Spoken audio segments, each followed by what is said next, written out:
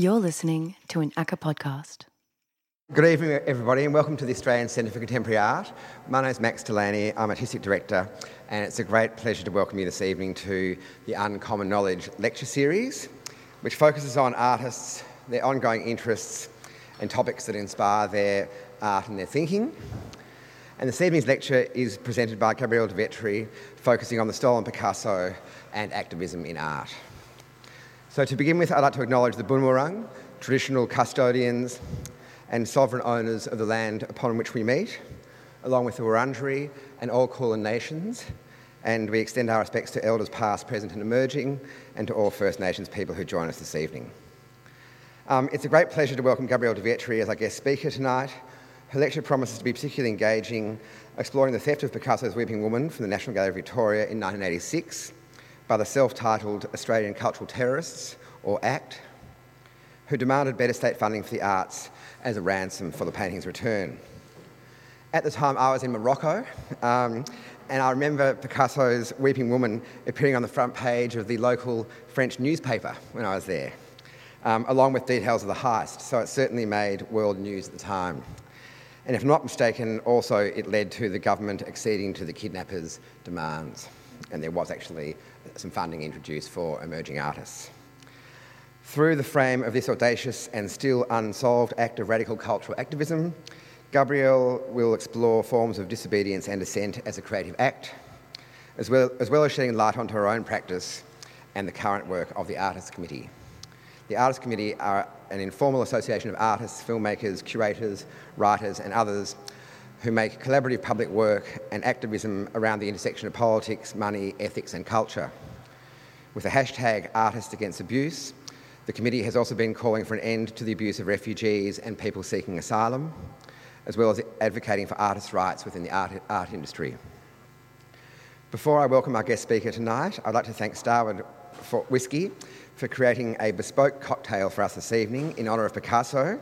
It's a variation on the Boulevardier, composed of Starward, Solera, Campari and sweet vermouth topped with pomegranate and a red wine soda. We also thank our presenting partner, the travel consultants Abercrombie and Kent, who offer unique adventures and vacations around the world for their much appreciated support of the lecture series. And we equally acknowledge City of Melbourne, MGC and Cappy, as well as our media partners, the Saturday Paper, Triple R and Broadsheet. So tonight it's a great pleasure to welcome and introduce Gabriele De Vetri, a Melbourne-based artist well known for her socially engaged and collaborative art practices. Gabriele's work has taken the form of community events, interactive public performances, situational media actions, pedagogical systems, documents, invented languages, fictional histories, lectures and gardens. Gabriele is co-director with Will Foster of A Centre for Everything, an ongoing pedagogical experiment and curated series of politically engaged creative events. And she's also created significant works and commissions for galleries and museums in Melbourne and beyond, and recent commissions for Public Art Melbourne, Climb Art and ACCA, among others. So without further ado, please welcome Gabriele.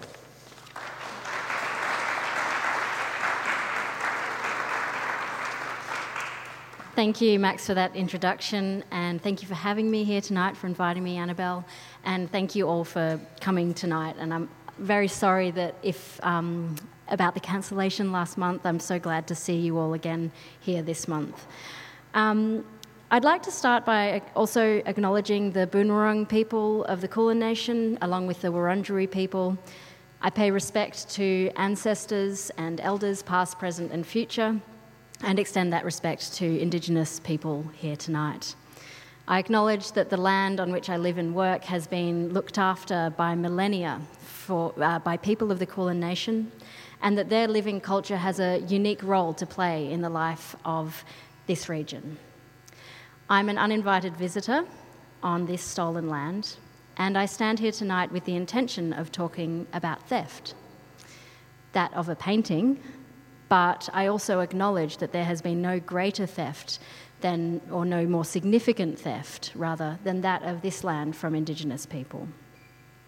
And with that theft comes the theft of tools, of artefacts, of art and of culture, of stories, to destroy or display in glass cases and hushed spaces. the museifying of culture that attempts to present the past as incurably dead.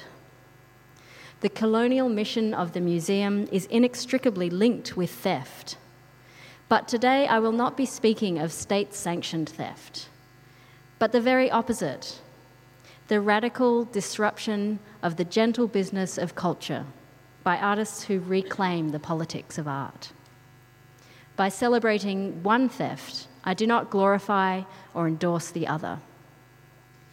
There is also an issue in the anti-institutional side of theft, though. The glorification of troublemaking from Ned Kelly to Crocodile Dundee has pervaded our recent Australian story. And so I also want to distinguish the theft of Picasso's Weeping Woman from the usual narratives of larrikinism that populate our colonial mythology. As a somewhat reformed kleptomaniac myself, I would like to ask you to consider the ways in which nuances of spectacle, of intention, of power and purpose that change the ethics of an act. The Australian larrikin stereotype is a profile of a fundamentally good person that tests the boundaries. This defiance of authorities, changing of rules, sailing close to the wind, born of a Wednesday and looking both ways for Sunday, sceptical, iconoclastic, larger than life. This attitude has been such a large part of our evolving national identity, but its definition has shifted in subtle yet important ways from when it was first used to describe a reaction to corrupt and arbitrary authority in the convict era. The term now favours heroic individuals who stand out, usually white men, and become mythologised. Good blokes who murder their families. It seems to have more traction when excusing locker room banter than when celebrating organised disobedience. It lets fall away the roots of dissent, the politics of struggles, and the collectives that work for a better society. So with that in mind, and some connections in this introduction that are still unresolved, but tensions nonetheless, I hope to be able to use these stories to do justice to the objectives and intentions of the people and groups I will speak of, to draw out the qualities of defiance that are principled, organised and collective. So, the following is a collection of thoughts and ideas that have been gathered together from images, articles, conversations and interviews with various people. I want to take a moment to acknowledge the work and the research of the Artists Committee that has really influenced the shape of this talk. This story begins when I was 2, so obviously I lay no claim to what happened, but I do place myself in the lineage of creative disruption that the events that I'm about to describe epitomise. So let's start in 1985. So in 1985, the National Gallery of Victoria, just 2 blocks from here, bought Picasso's Weeping Woman. I mean, this face is going to haunt Melbourne for the next 100 years and more. That's Patrick McCaughey, then the director of the NGV. And that was an extract from a short film made by Colin Cairns and Catherine Dyson a decade ago. Does anyone know where the motif of the Weeping Woman originated from in Picasso's practice? You can shout out if you know. Guernica, yes. The motif originated from Guernica. Turn to the person next to you and tell them anything you know about Guernica.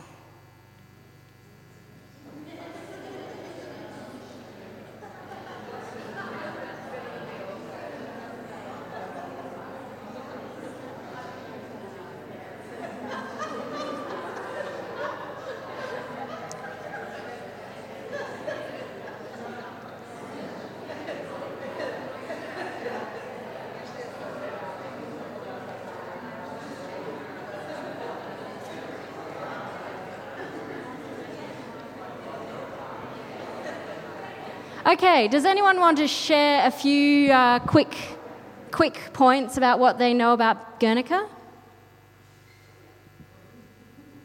What's it a painting of?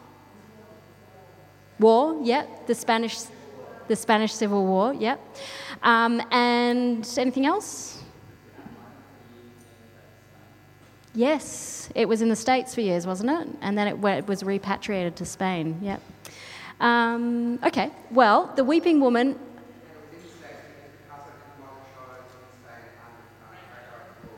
And it was in the States because Picasso didn't want to show it in Spain under Franco, yes. So The Weeping Woman originated in this painting in the left-hand corner. She's seen here a wretched mess calling out for her lost family, crying over her dead child lost to war. There she is. But the Picasso of this the Weeping Woman of this later painting was intended by Picasso as an image of universal human suffering. The National Gallery of Victoria paid a record sum for this painting, which they admitted it was an inferior version to the one held in the Tate Gallery. But they were so desperate to get their hands on a painting by Picasso because they didn't have one yet. And so they agreed to pay $1.6 million, the most that had ever been paid for a painting in Australia. But by the time they ended up paying it off, the exchange rate had shifted so much that they did end up paying $2 million for the painting. The Victorian public was not so pleased about paying this much for the garish colours of a woman in pain, and for some artists, the expenditure of state funding on a painting, as we say today, by a dead white man, was a slap in the face.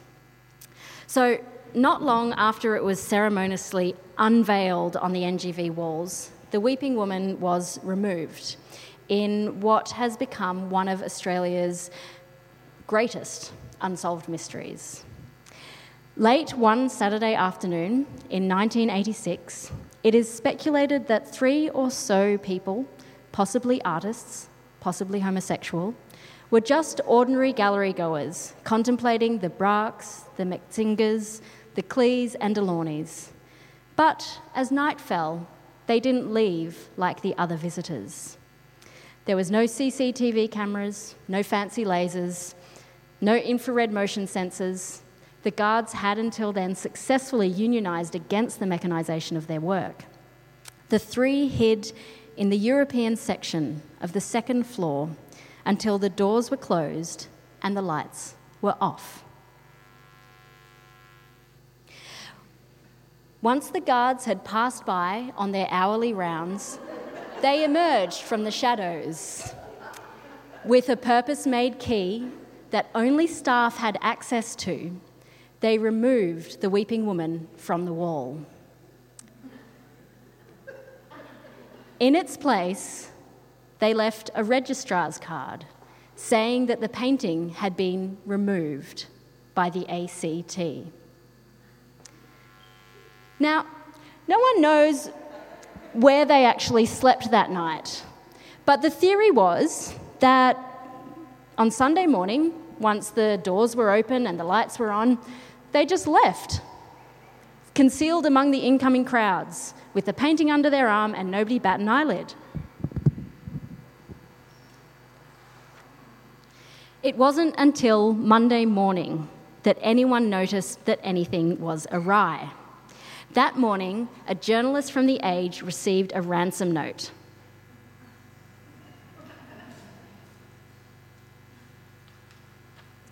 Now, one of you will actually have... note back then that postage cost 33 cents. One of you will have this ransom note under your chair. So if you could please check your chair. And if this ransom note is under your chair, please check the one next to you if it's not occupied.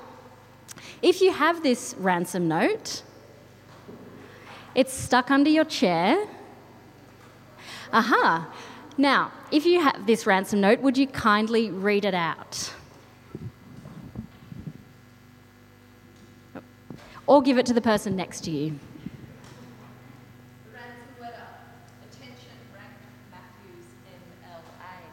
We have stolen the Picasso from the National Gallery as a protest against the niggardly funding goodness it's of not the fine related arts to a in racist this word. hick state, and against the clumsy, unimaginative stupidity of the administration and the distribution of that funding. 2 conditions must be publicly agreed upon if the painting is to be returned. It's long. Shall I read the whole thing? Yes? 1.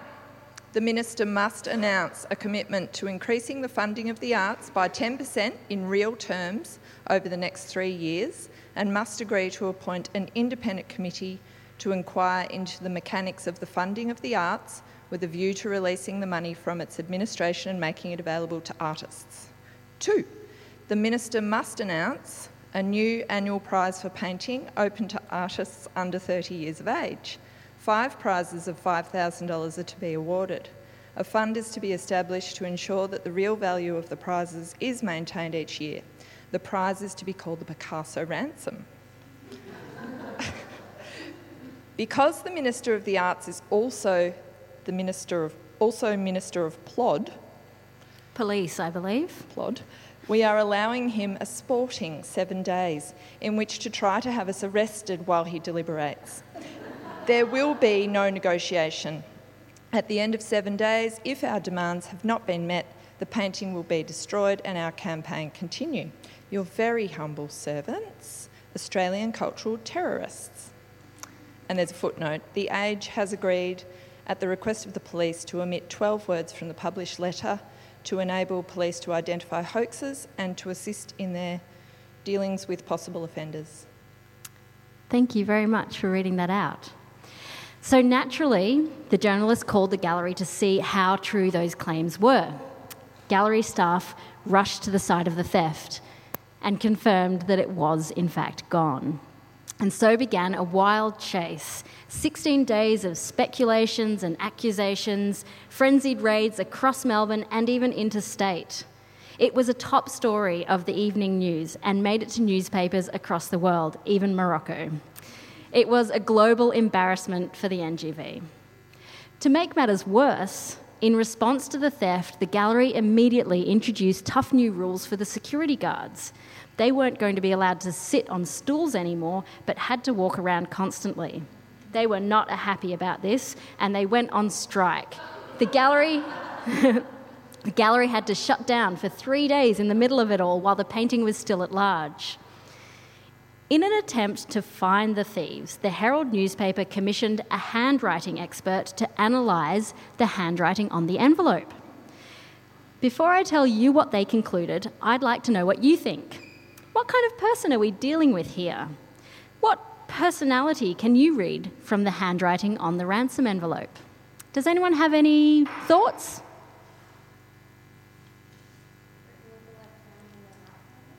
Written with a left hand when they're right-handed, okay? Intense, okay? Gender? Male, did I hear? Male? Sexual orientation? Any mental illnesses? Can you read it in the... No? Angry? Yep. In a hurry? Under 30. Detective. So after an incredibly thorough analysis of the handwriting, the expert revealed that the writer was the following: possibly homosexual, but of unknown gender, a loner but not secretive, had low self-esteem and was moody, and suffering depression, and was very nervous and not elated about the theft. So if you're out there, generic Melbourne artist, we know it was you. To find the painting, police scoured the gallery from top to bottom, believing it might have been stashed somewhere behind the scenes. They scrutinised bizarre love triangles between staff and artists. They even drained the NGV's famous moat. They crawled through the air conditioning ducts of the gallery.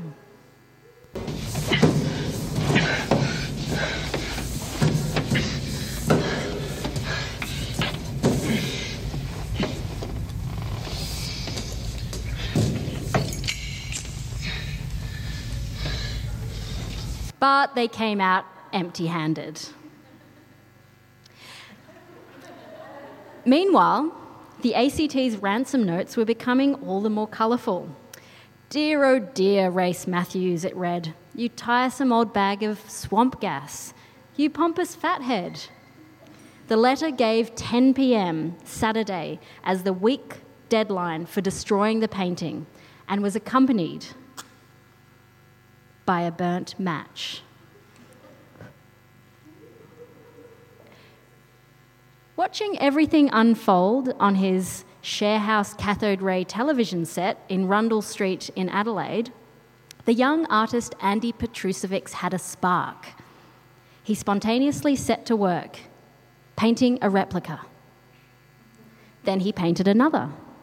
He and his fellow artists painted replica after replica, using whatever they came across to slap together weeping women of various sizes, quality, and precision. Within a few days, they had painted 28, and they struck a deal with Louise Douth at the Experimental Art Foundation, pictured here, to exhibit them straight away. The original painting still at large, Victoria Police swooped in on the exhibition, closely followed by the ABC News crew. They examined every painting for the mark of authenticity. They interviewed Andy as a suspect, but they left empty-handed. Andy was not the only one who had this I'm Spartacus reaction to the theft and the commotion it caused. Chilean-Australian artist Juan de Villa immediately painted a replica and offered it to the NGV, claiming that his was the real one. I feel that Mr. McCaughey has been fretting about the theft of the Picasso, he said. This donation will allow him to forget about that and turn his attention to contemporary art in Australia and the plight of young artists, for so long ignored by the gallery. This is Juan de Villa holding his painting Picasso Theft in a print that is now at the State Library.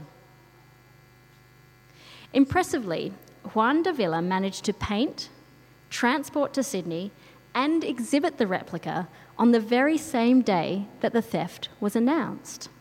That's right, the same day that the Age journalist received the ransom note, phoned the gallery, who hadn't even caught wind of the theft yet. That night, Juan de Villa's perfect replica was on display in Sydney. Like the original Picasso, and also like Andy Petrusevics' replicas in Adelaide, within a short time, it too had been stolen. The gallery glass smashed in, and this one replaced with a note from a different ACT, not the Australian cultural terrorists, but this time it was artists confronting terrorism.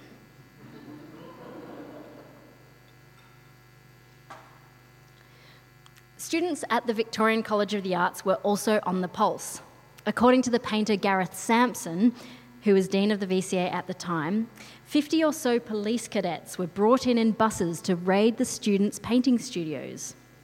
As police rifled through the art, a cadet gleefully held up a painting. "I've got it," she said. In an adjacent studio, another cadet shouted, "I have one too," as they discovered woman after weeping woman across the artist's studios. And the fascination with replicating the work endures. The National Gallery of Victoria Chief Conservator, or former Chief Conservator, Thomas Dixon, has a suspiciously accurate replica hanging in his Los Angeles home that was gifted to him a few years ago for his 70th birthday. This is him authenticating the painting upon its return in 1986, and 30 years later with his very own copy. The weeping woman returns again and again to haunt us, just as Patrick McCaughey had predicted on the day the painting was unveiled. I mean, this face is going to haunt Melbourne for the next 100 years and more.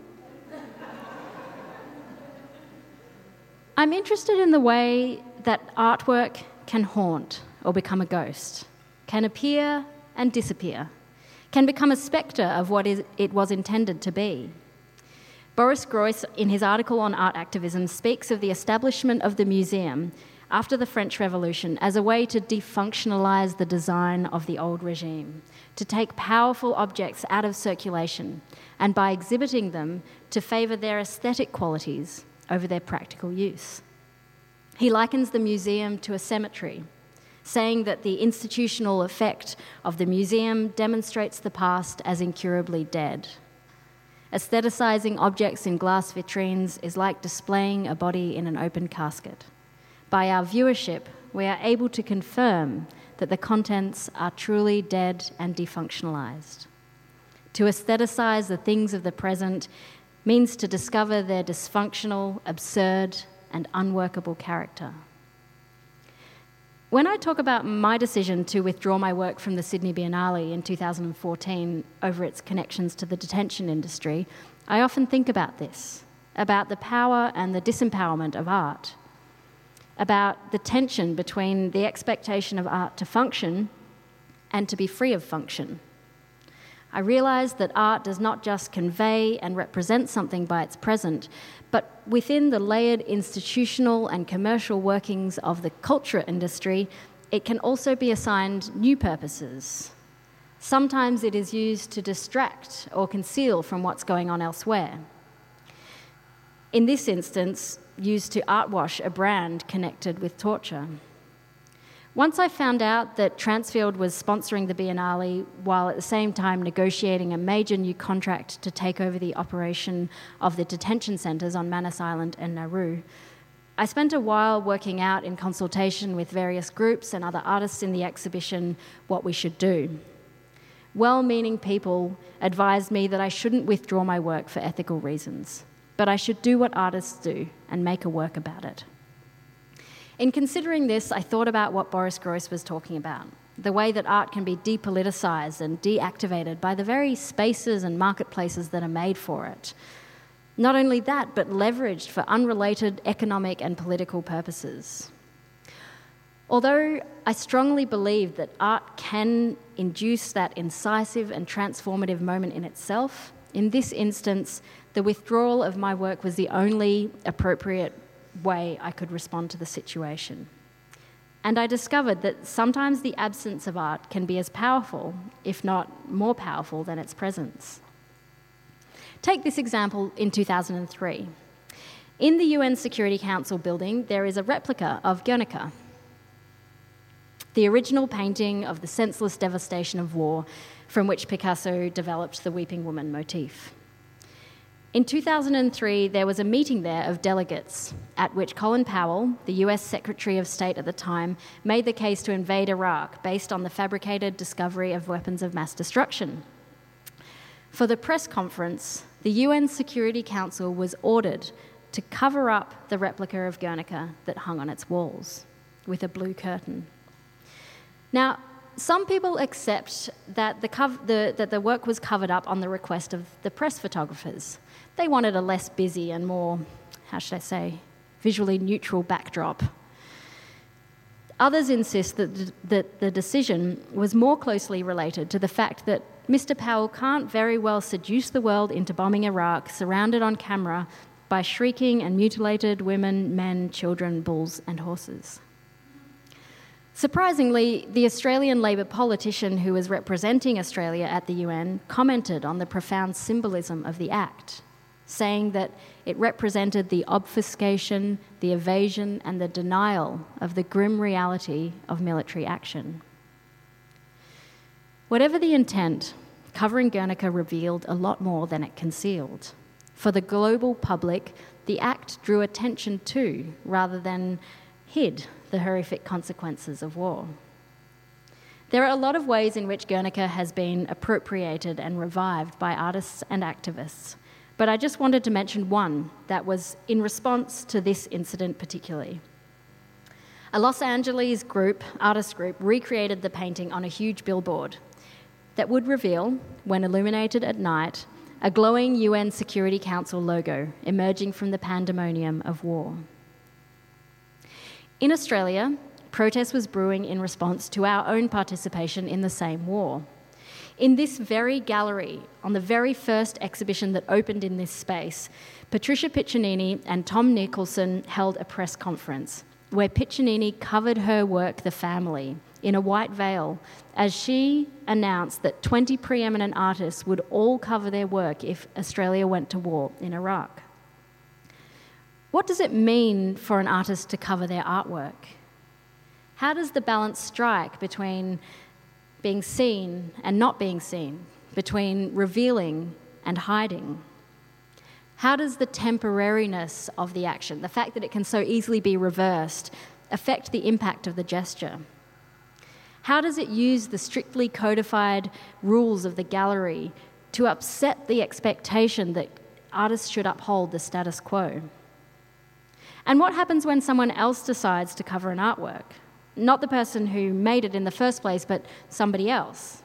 I'm thinking, for example, of last year when a proposal to remove Confederate statue, or one particular Confederate statue, led to a violent far-right rally. So these Confederate statues in the US commemorate the history of the 7 US states in the 1800s that refused to abolish slavery and tried to form a separate confederacy based on that fact. The rally also attracted counter-protesters from the left who were shot at and beaten and one killed by what we could probably call white supremacists.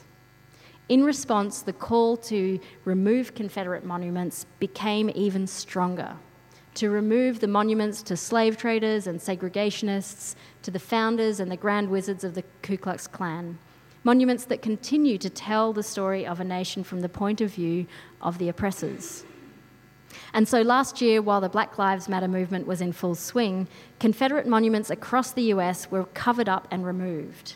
Fountains were decommissioned. Plaques were unscrewed, busts relocated, lengths of highway and entire parks renamed, and statues of men on horseback covered with heavy-duty black tarps. This was not just the work of activists, but state governments and city councils came in on board too. And I wondered, what are the resonant impacts of changing the signage of a monument as opposed to covering it up, of covering it up as opposed to removing it, of removing it as opposed to vandalising it? What remains? When is it better to start again with a different story? And when is it useful to retain the painful pieces of a history written by a powerful few? When are these objects entrenched without return in the past? And when do they still arouse the sentiments of their original intention? What action or context is most effective in demonstrating the past as incurably dead? And when does removing something begin a conversation, and when does it shut it down? We have no way, really, of knowing what effect the removal or the concealing of America's racist history has had so far or will have. These kinds of shifts are so important and yet immeasurable. So while these groups in the States are moving to deglorify their racist history, in Australia, of course, we're making small steps too. Just this year, the electorate of Batman was renamed in acknowledgement of our own disturbing colonial past. And the Batman monument in town, which reads that Batman founded a settlement on the site of Melbourne then unoccupied, has received an addendum. An apology that reads, "The City of Melbourne acknowledges that the historical events and perceptions referred to by this memorial are inaccurate. An apology is made to Indigenous people and to the traditional owners of this land for the wrong beliefs of the past and the personal upset caused." Now, I won't go into analysis of the plaque because that will be another talk. But at the same time as these moves are being made, the federal government has earmarked $5 million to constructing yet another monument to James Cook, not a captain, and $50 million to, in part, recreate the arrival of white Europeans and the beginning of genocide of Indigenous people. How the construction of these monuments will be opposed or hindered, or if they get made, how they may be destroyed, removed, or vandalised is yet to be seen. Our racist colonial history persists through the stories we tell ourselves as a nation. As we memorialise stories of white glory, of discoverers, of settlers, of explorers and Anzacs, we allow racism to be enacted in more violent ways, in the disproportionate incarceration of Indigenous people, in the decommissioning of remote communities, in the theft of land for more coal mines, in the bipartisan operation of immigration detention centres. In allowing a company like Wilson Security, a firm known for its abuse of refugees and people seeking asylum, to still be our state government's #1 security provider. It's how a company like Wilson Security is contracted to patrol the offshore detention prisons and then invited to clean their brand through association with our trusted cultural organisations. Many of you will see where this is heading because last year, the National Gallery of Victoria, the same one from which the Weeping Woman was stolen in 1986, began a commercial contract with Wilson Security. So the NGV's audiences, artists and members were obviously outraged, and a group of us got in touch with Victorian state ministers and management at the NGV to oppose this state support of Wilson Security. We exhausted all civil and commonly accepted forms of dissent: letter writing, petitioning, polite meetings, media articles, but they insisted there was nothing they could do. This is some of the members of the Artists Committee, an artist collective here in Naarm that I am a member of, along with some of the wonderful people here in the audience tonight, visiting the NGV and admiring Picasso's Weeping Woman. We were particularly interested in the Weeping Woman because of its history, but also because of the uncomfortable dilemma that this painting, this image of universal human suffering, was being watched over by the same company that creates this very same suffering on Manus Island and Nauru.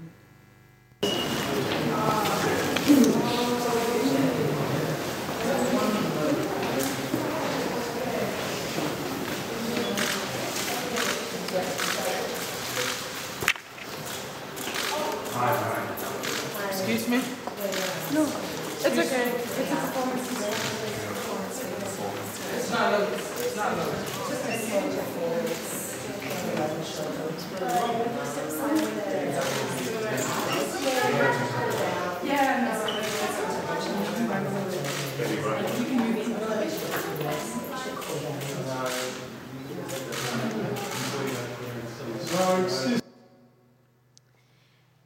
With a team of around 20 people, we stood and silently guarded the shrouded painting.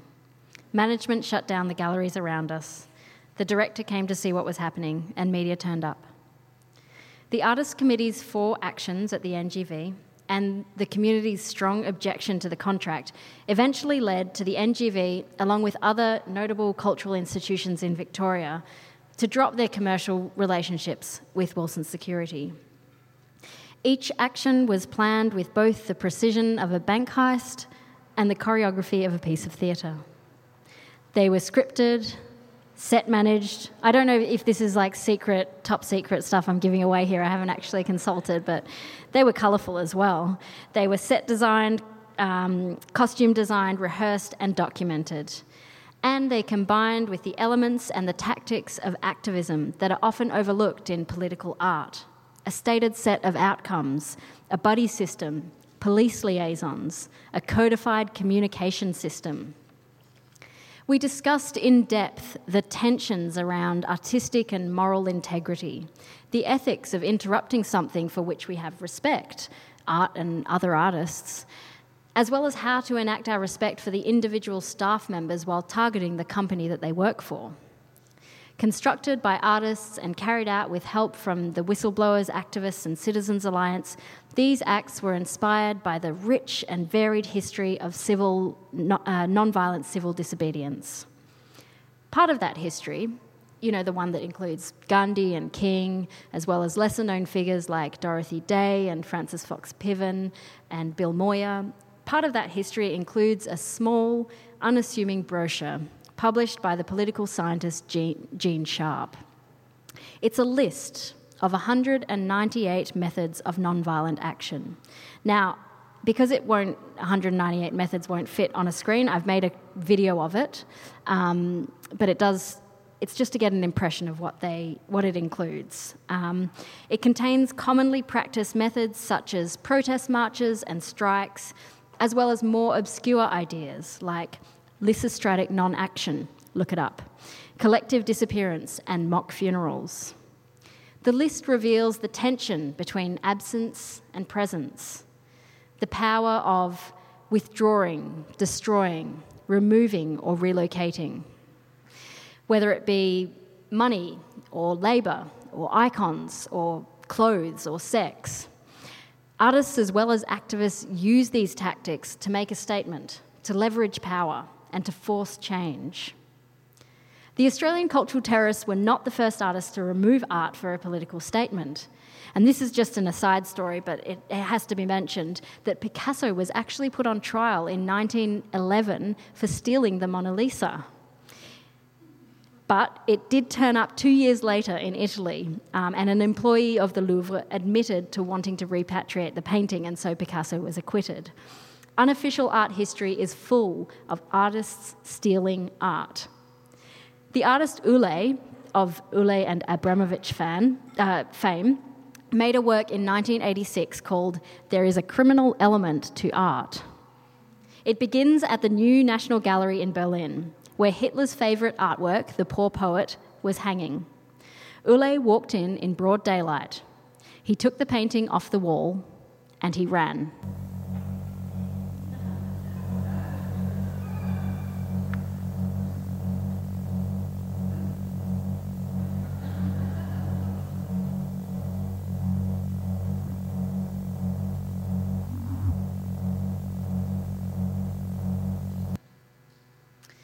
Ulay said that he wanted this action to start a discussion about the institutionalisation of art and about the exclusion and marginalisation of art institutions.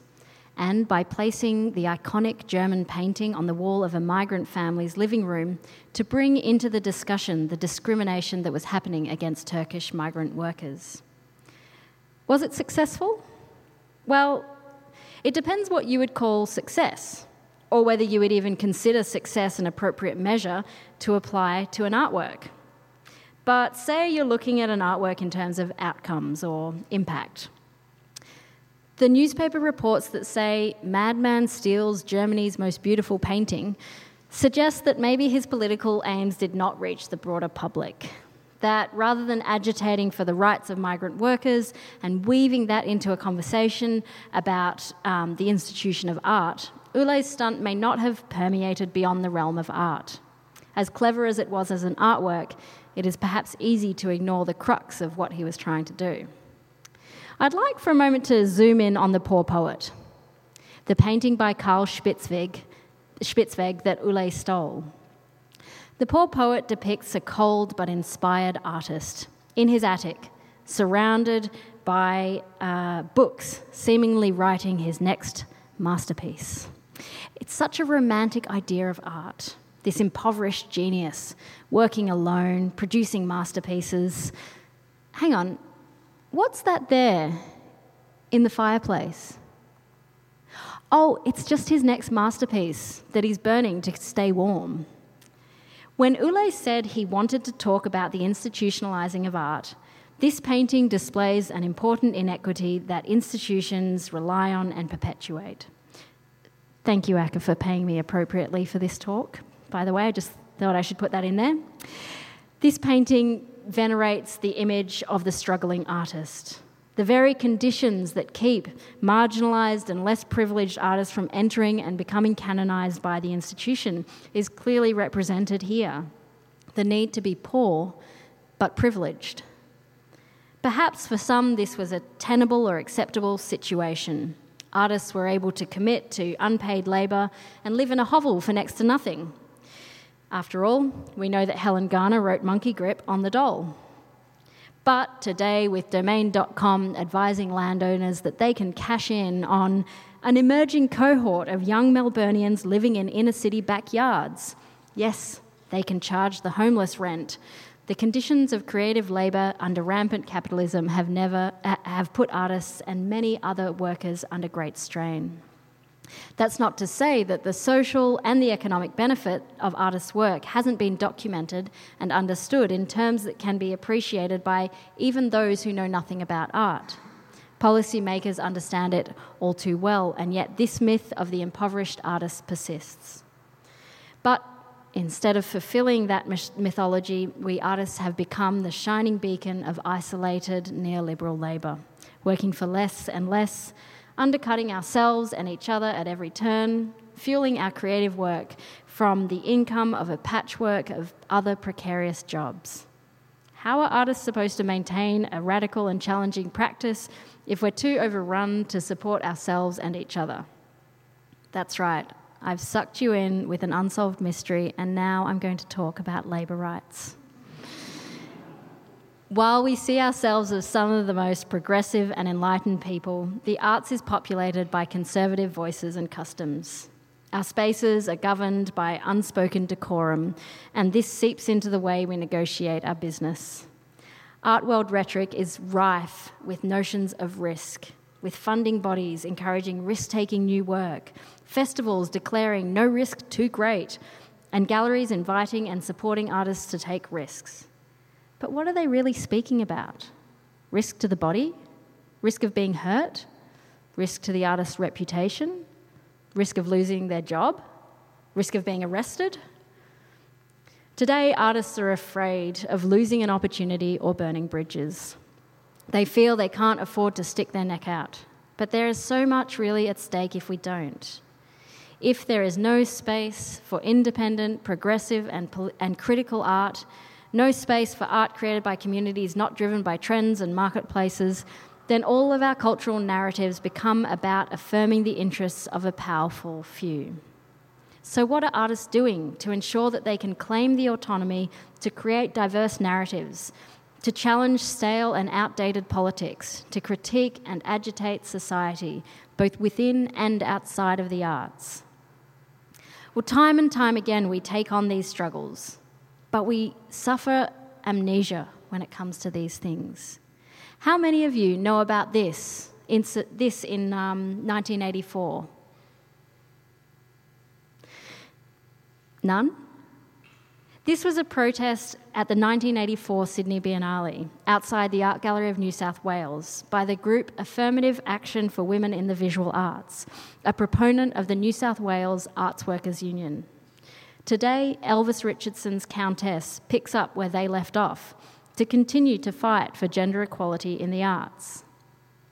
Around the same time, under the vice presidency of artist Megan Evans, the Art Committee of the Operative Painters and Decorators Union established an award rate for artists. That's right, an award rate for artists in Australia, and a percent for art scheme, where 1% of all new building projects would have to go towards the commissioning of new artwork. These schemes were scrapped by successive governments, of course, which is why we are where we are now. But in 2004, we saw sit-ins in galleries all around the country as part of the No to Nothing campaign, which is part of why we get artist fees at all today. But today, many artists feel we don't have the time or money to agitate. We keep our heads down, we keep working, we get another job, we say yes to everything. After all, it might lead to the next big opportunity.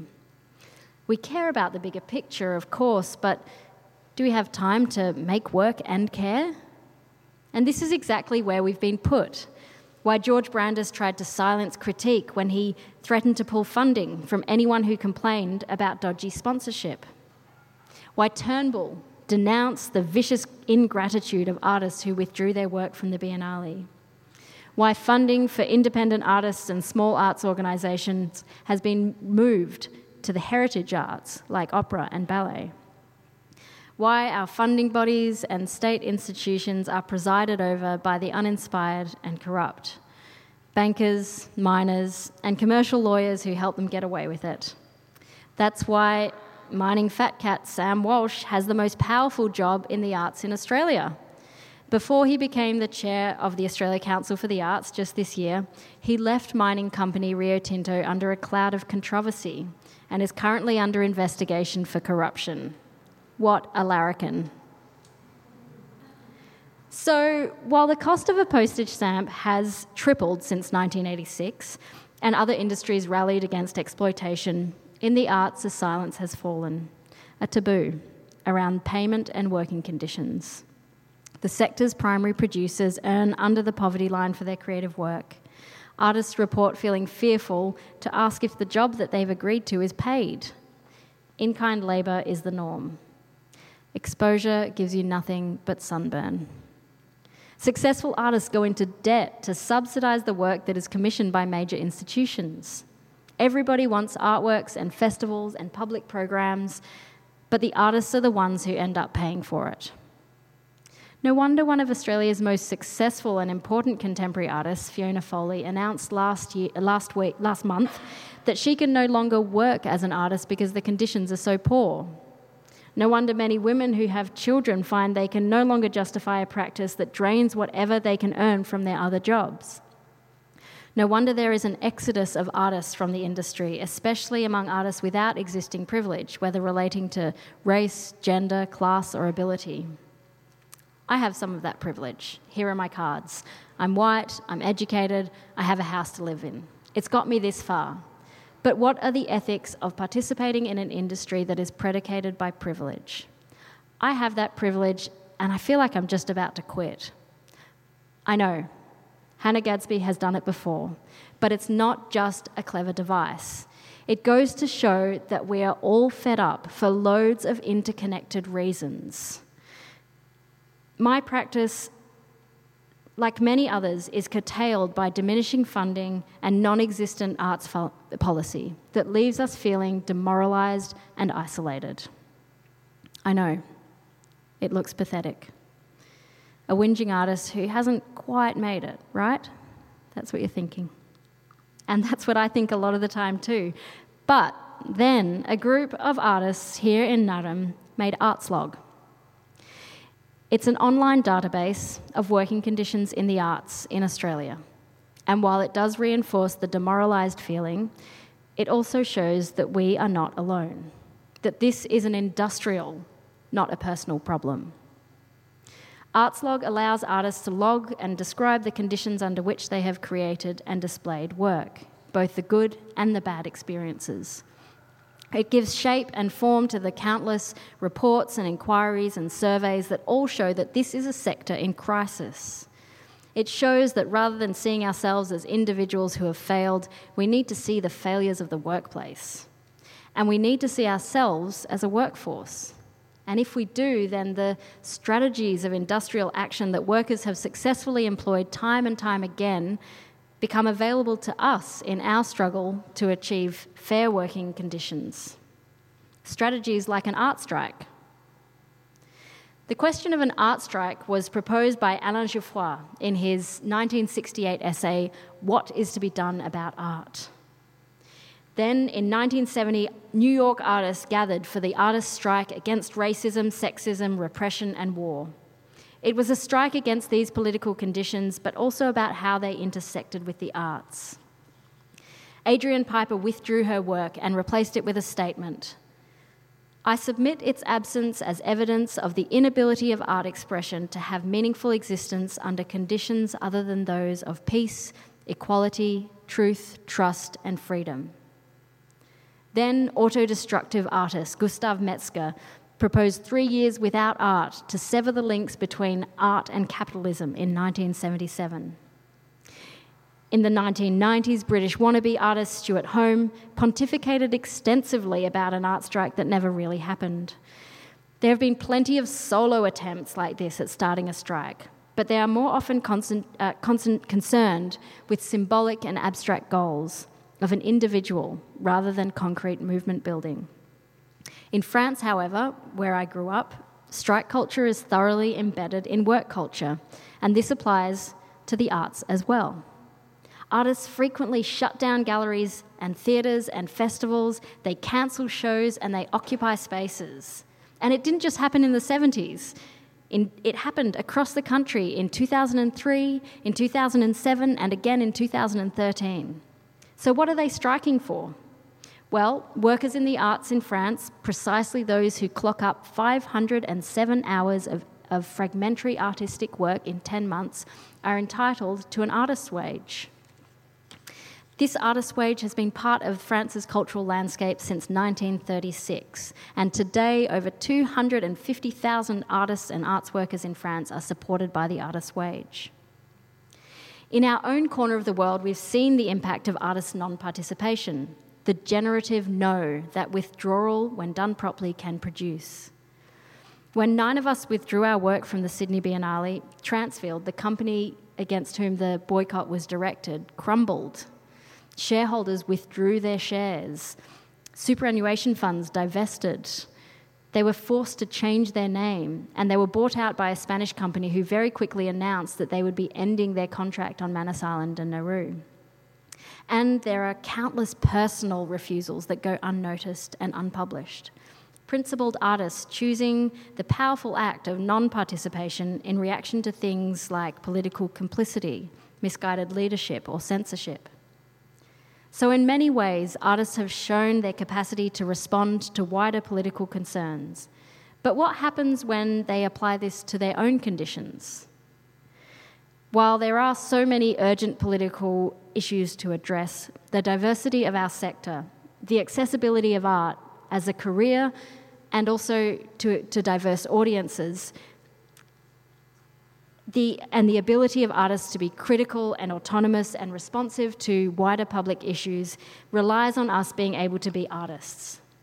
So a few years ago, Australian artist David Pledger called for us to consider a national art strike, but it hasn't so far culminated in any action. I think that there is something in it that we should return to. I think that we are ready for that strike.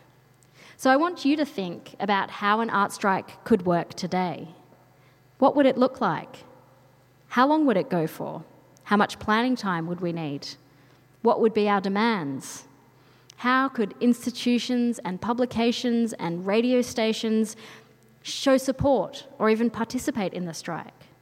How do we use our skills as artists to make our presence as well as our absence felt? What would be most effective? What would be noticed? Gustav Metzger said the minimum period required to cripple the system is 3 years, whilst a longer period of time would create difficulties for artists. We neither wish to cripple the system nor create difficulties for artists, but the situation does need to become more inconvenient and more uncomfortable before it can change. Decision makers have until now not been compelled to take action. By removing what we make from the public realm, by refusing to exhibit or perform or speak publicly or write about what we do, the value of our labour can be understood. Every part of the sector will be forced to examine how they participate and how they can change to ensure that artists are able to take risks and work autonomously and help shape society. The whole thing, of course, needs to be workshopped and developed collaboratively, and the Artists Committee will be facilitating these discussions over the coming months. I can see your minds ticking over now with what ifs and what abouts. That's great. We'd like people of all disciplines in the same struggle to be part of the conversation. And if you want to be part of it, please come and see me afterwards. Principled political and industrial action always attracts outspoken critics, and this one will be no different. But we are workers, and we are a workforce, and we should be paid for our labour. We shouldn't have to burn our manuscripts to stay warm. So, to conclude, back to the Weeping Woman. 16 days after the painting first went missing, it was returned via a locker at Spencer Street train station. The thieves have still not been found, and thank goodness this is Melbourne's best kept secret, because if they are, they still face life in prison. While their escapade went down in history, the underlying mission of the theft is often overlooked and appears in hindsight to have been unsuccessful. I'm pretty sure that the painting, although one of the demands was initially agreed to, it was revoked, and it was returned with none of the demands met. Race Matthews, the former arts minister, who was the target of the ransom notes, told me over tea and cake that the heist definitely increased his empathy for the plight of local contemporary artists, but that no concrete changes were made to policy or financing of the arts. And because of this, the sentiment of the mission remains absolutely legitimate. And so it is up to us to find new creative ways to articulate the value and the importance of our work and the depth of our discontent. So, go ahead, enter the gallery and choose which work you'd like to steal. No, just joking. We probably won't be encouraging serious crime, even though the spirit of the thieves' ransom demand is more relevant today than ever before. Thank you for listening.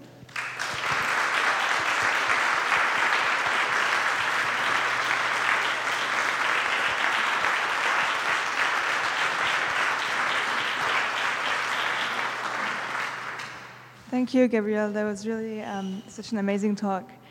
We do have time for a few questions if anyone would like to contribute or ask something to Gab.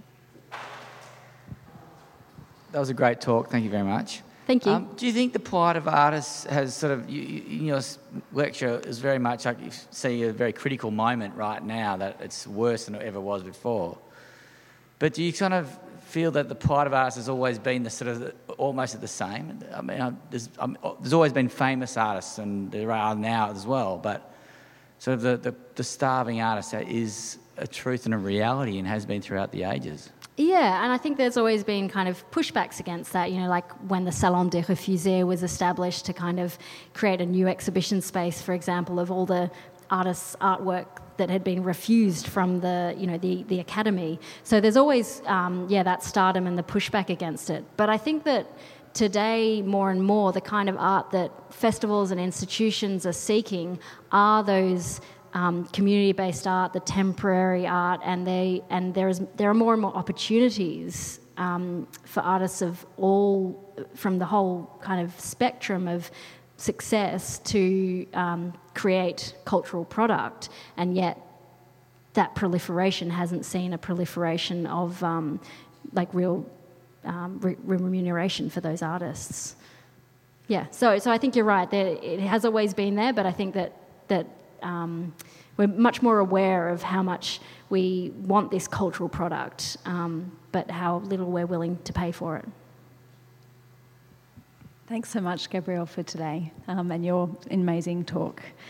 I've just got a question around your position around the expansion of the creative industries and how the artist's role might be completely usurped if there was a strike by designers and other creative workers, because I think that this is a big issue that needs to be addressed in the flipping over of Arts Victoria to Creative Victoria, for example.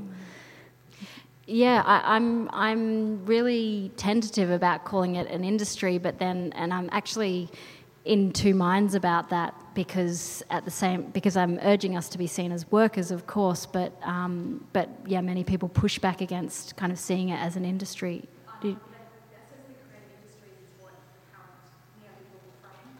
Yeah, exactly.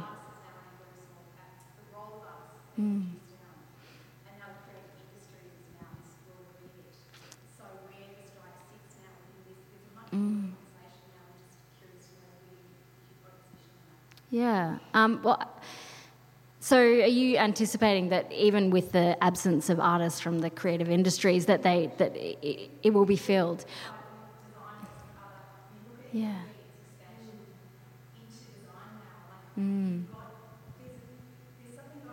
Yeah.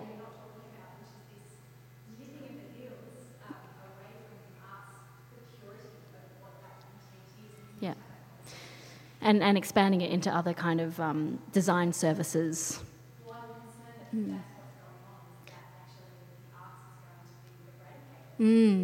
Well.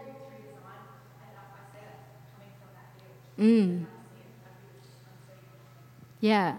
Well, I think that the strike shouldn't be isolated just to visual artists, firstly. Like, I think that we need to tap into a broad idea of the arts that includes, I guess, traditional arts like theatre and dance and music. And I think that we all have kind of different variations of the struggle that I'm describing that kind of interconnect. We can't kind of isolate ourselves from that.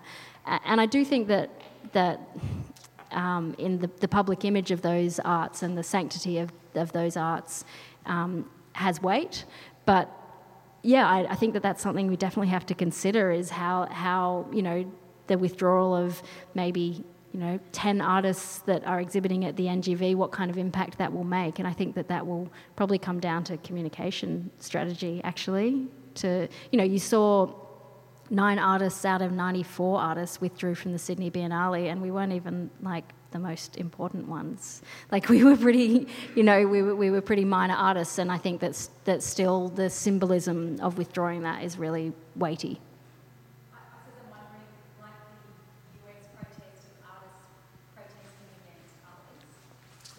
that we need other creative industries, workers, to now acknowledge the artists. So I'm saying architects, coders, the people who are now getting funding through the Creative Victoria, that they need to stand in solidarity. Absolutely. So I'm just thinking, how can we jam this thing where creativity, the creative arts, or Creative Victoria, that funding program, is there another way we can take it? Yeah, potentially. Does anyone else have anything to say on that? But I think that that's a really good question to ask, and one, like, these questions need to be discussed collaboratively and, in a group. But do you have any thoughts on how we would do that? Well, I think we need to actually talk to the broader. I mean, it is an industry. Well, that's the way it's being framed in the policies. Yeah. I think we've got to start with the other creative fields as well, so that they are probably the closest adjacent fields to the arts. Then we need to start there and get their support. Yeah. Otherwise, I'm really concerned the arts is going to be eradicated and it's going to be written out of policies, and it's going to be instrumentalised. So art being used for placemaking or problem solving or social, and not used as a pure form to pose really provocative questions back to our society. I'm concerned art will become a design form if we're not careful. Yeah. I guess we have to be careful not to make ourselves obsolete in the process of a strike. Yeah. I guess I've been thinking about this a lot myself, and how lots of different industries are having lots of funding cut, not just creative industries, but more broadly.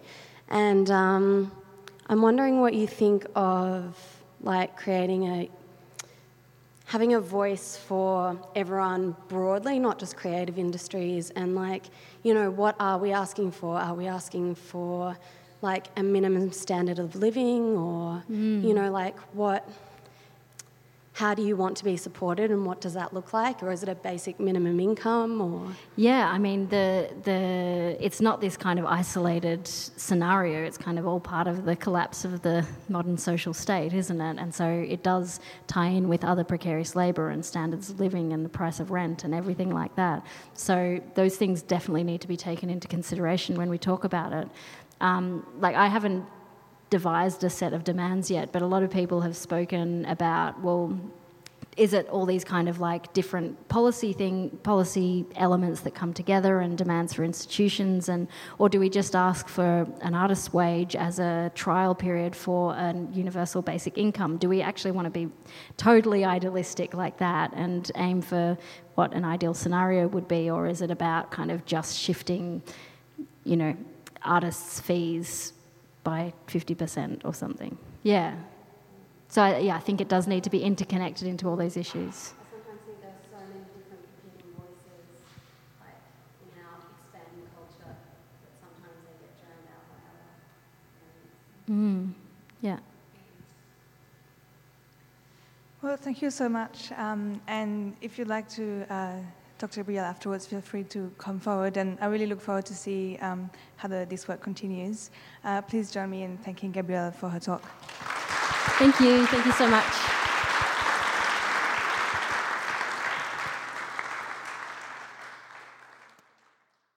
You have been listening to an ACCA podcast recorded by ACCA, the Australian Centre for Contemporary Art in Melbourne.